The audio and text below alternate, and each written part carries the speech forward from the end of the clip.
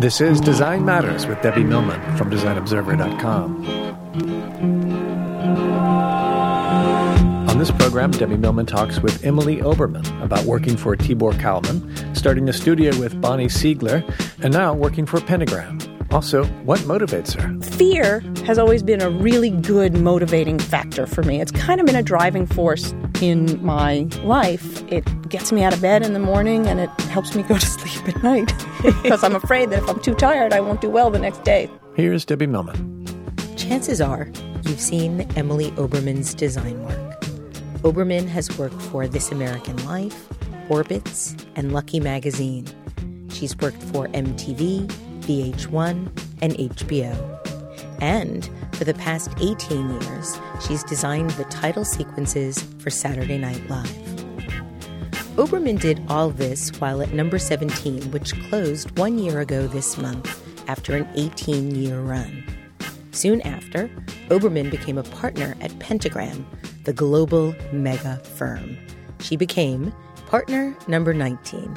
Emily Oberman, welcome to Design Matters. Thank you. I first interviewed you on Design Matters on August 12th, 2005. It was during my very first season of the show when my sound was terrible and I didn't know what I was doing. Thank you so much for coming back. I don't remember the sound being terrible, and you certainly seemed like you knew what you were doing. Nah. But so much has happened since we last spoke on the air. In fact, I think almost your whole life is different. You moved from Manhattan to Brooklyn. You gave birth to twins, Harry and Eli, in 2009. And as I mentioned in your introduction, exactly 1 year ago, you became a partner at Pentagram. What on earth is going on with you astrologically? Clearly, everything. Yeah, everything has changed, and I think that's good. When you first told me you were considering joining Pentagram, you told me something that I thought was really powerful. You stated that deep down, a part of you always hoped that your career would be in 3 parts. First with Tibor Kalman at M&Co, second with Bonnie Siegler at Number 17, and third with Pentagram. And this has all manifested rather remarkably. Can you talk about this sense that you had? It seems a little magical. I think that is a little magical. I think the truth of the matter is I wouldn't have thought that I wanted my career to manifest itself in 3 parts until I was already on my way to part 3. Like when I was with Tibor at M&Co, it was the most wonderful place in the world to be. And I wasn't thinking what's next the whole time I was there, and certainly not at Number 17. Number 17 was one of the great loves of my life. And the partnership that I had with Bonnie was just fantastic and inspiring and great. But then when the Pentagram thing became something that was a possibility, it occurred to me that it was nice to have a third act. I want to talk to you about the arc of this transition that you've taken with your career, because each section is so fascinating. And I want to start way back when with Tibor. You were his longest running employee. You worked with him more than anyone else except Myra Kelman, his wife. In our previous episode, you talked quite a bit about working with him. Today, I'd really like to ask you about his influence on you and on design culture all these years later. Why do you think he's still so influential and revered in our business? Because he was smart and challenged the norm, because he tried to see things differently, because he was a mouthpiece for seeing things differently, because he was a passionate fellow about the things that he felt needed to change or needed to be different, because he was funny. He's just become, like, his way of thinking has become a way of thinking that just exists in the design world. And for me, it still influences everything that I do, and sometimes in a good way and sometimes in a bad way, because sometimes, for instance, you have a good idea and it's your first idea, but I still, because of the way Tibor worked and the way I worked when I was with Tibor, sort of feel the need to run the gamut of other ideas before I know that the first idea was the best idea. And sometimes that's just exhausting. It sounds like it. Like sometimes I feel like there's torture in getting to the right idea, even if the right idea comes easily. And there is a certain part of me that thinks, well, I've been doing this for a while now. A good idea probably should come easily. But I still feel like I need to go through the paces to make sure that it is a good idea. Now, I'm assuming that when you say that he still influences you daily, both good and bad, you just articulated the bad. I did. Just wanted to make sure. What would you say is his biggest, most positive influence? Same thing. Really. It's the same thing. I think that I try to get all the way to a good idea, and I'm not satisfied till I know it's a good idea. So what made you decide to go ahead and start your own company then? What made you decide to leave chapter 1 and go into chapter 2? Time, change, Bonnie. I'd been with Tibor for a long time, and Bonnie and I had been friends for a long time and always thought that was something that we would do. And there just came a moment when I think for all of us, it was clear that it was time for a change. While you were at Number 17, you created the ubiquitous launch campaign for Jane. You helped Condé Nast invent Lucky magazine. You worked on HBO's Sex and the City, Glamour magazine, identities for the Mercer Hotel, the Maritime Hotel, and restaurants including Vong and the Spice Market. You also collaborated with author Stephen Dubner on the deluxe illustrated edition of Superfreakonomics, and you co-founded Very Short List. Did you and Bonnie have a business plan? Did you go into your business thinking there was a very specific type of client that you wanted? You wanted to work in entertainment, you wanted to work in media, film, culture, or was it something that ultimately happened because of your just shared interests? We did not have a business plan. We did not have any plan except that we knew we wanted to do good work for smart people for products that we liked. So you just did it. You just held hands, you jumped, and yes, you started. Exactly. The closest thing we had to a business plan was that we didn't ever take out a loan. We never owed anyone anything in order to start our business. Plus, we started in Bonnie's living room, so we didn't have any overhead. And we did that for a while with some real clients. And then we were able to get a space and then sort of go from there. And I have to say, it just sort of all happened. It wasn't like there was a specific, we're going to do this for this amount of time, and then we're going to do this, and then we're going to do this, and then we're going to do this. It wasn't that. It was just kind of like, here's the work that we need to do. How can we do this? Oh, now we need a little bit more space. Let's go find some more space. It just evolved. So, Emily, in talking about your approach to design in an article about you in Fast Company, you stated that you believe that the idea is the most important part of the design process. Can you talk a little bit more about what that means? Sure. But I do think that. But I also don't think that thinking is unique to me. I think that most good design that you see, design that makes it out there, has an idea behind it, and that those designers have become savvy enough to know that it is the idea that starts something off and makes something good. It's not just about making something pretty. I think there probably was a time when I think that's part of what's great about what Tibor did, was that I think he forced the issue of idea, and that's why it's sort of ingrained in me. But I also think he forced it hard enough that it's ingrained in a lot of people now. And I think that that's becoming the norm. The article was part of a series of pieces that came out when you first joined Pentagram. And this was one of the articles talking about how and why. What made you decide to join Pentagram? I mean, not that anybody wouldn't want necessarily to go to Pentagram, but what made you decide to take this next big leap? Change and time. The same answer that is why we started Number 17 is the same answer for why we ended Number 17. Like, it was just time. And around the same time, this opportunity presented itself. And it seemed to me like in the world of third acts, it's a pretty good one. Yeah. Were you nervous? Were you scared? Do you worry about having to prove yourself? Yes, I was nervous, but probably in a good way.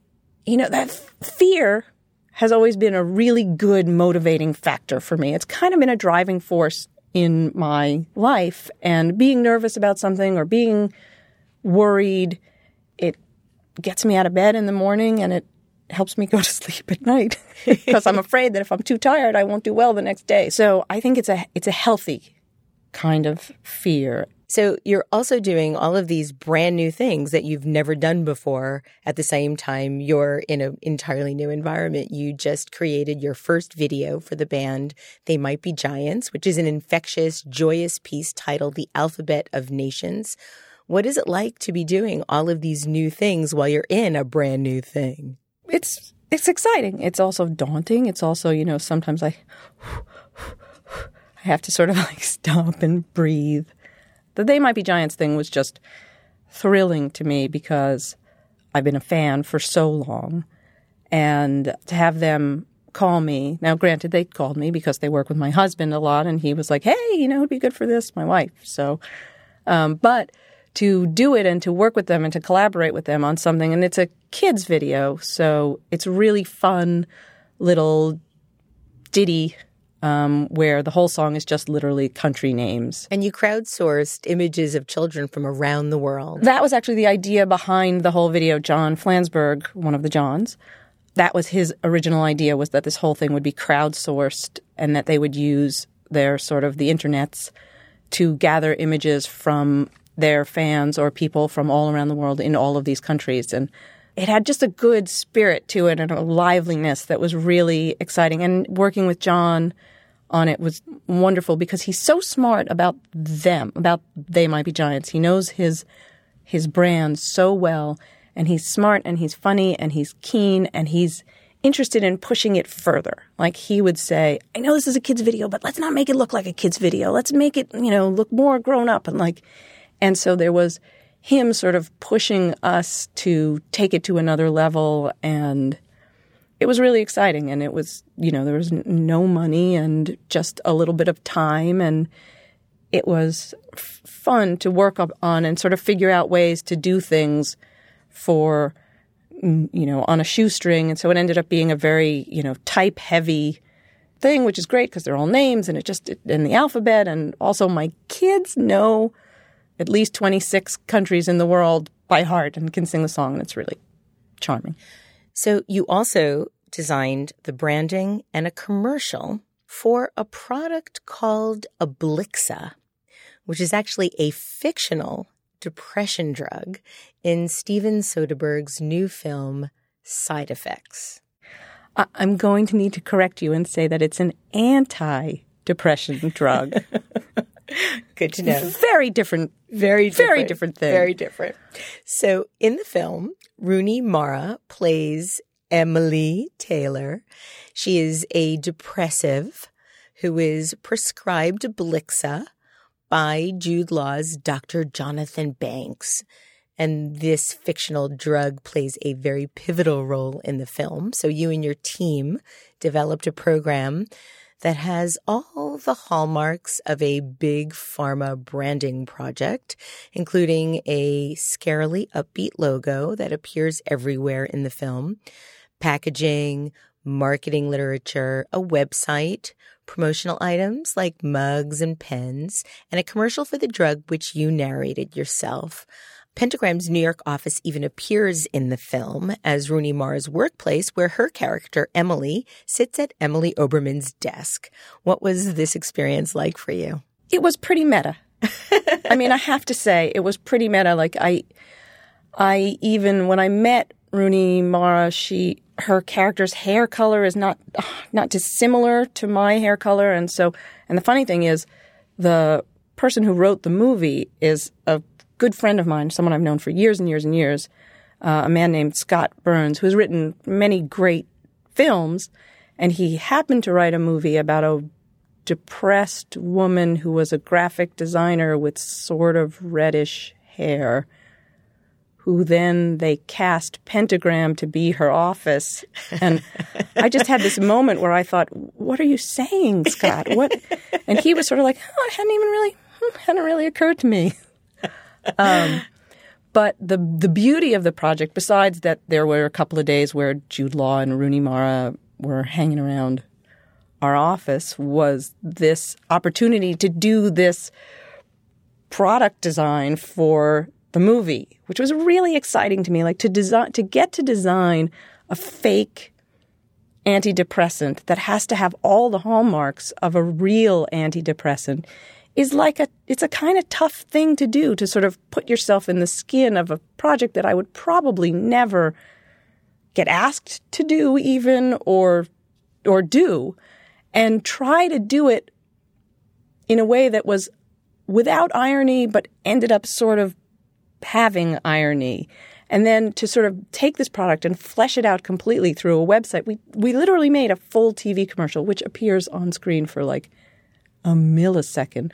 It's just and the meta-ness of it and the meta-ness of them shooting at Pentagram, really it was a nice moment. The last question I want to ask you is about a real identity that you are working on. You're currently doing work with Queen Latifah for her new talk show, which is airing this fall. You've created the show Open and the logo. This is one of many, many that you've created over the arc of your career, whether it be for Jimmy Fallon or Saturday Night Live.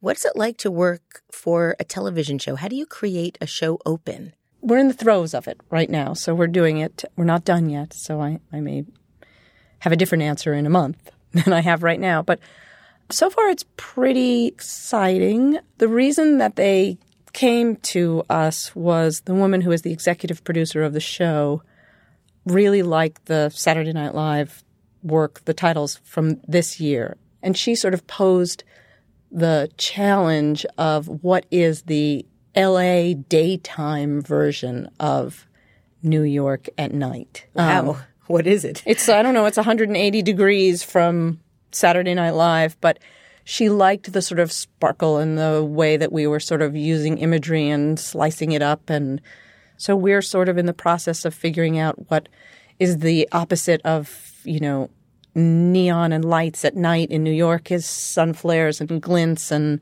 the way light refracts off water and the way people, color and brightness. And so we're sort of in the middle of figuring that out right now. And I'm a fan. I'm a fan of Queen Latifah. I always have been.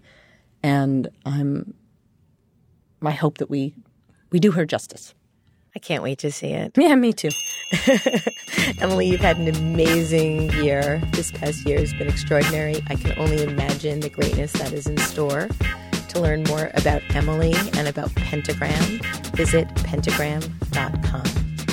I'd like to thank you for listening. And remember, we can talk about making a difference, we can make a difference, or we can do both. I'm Debbie Millman, and I look forward to talking with you again soon.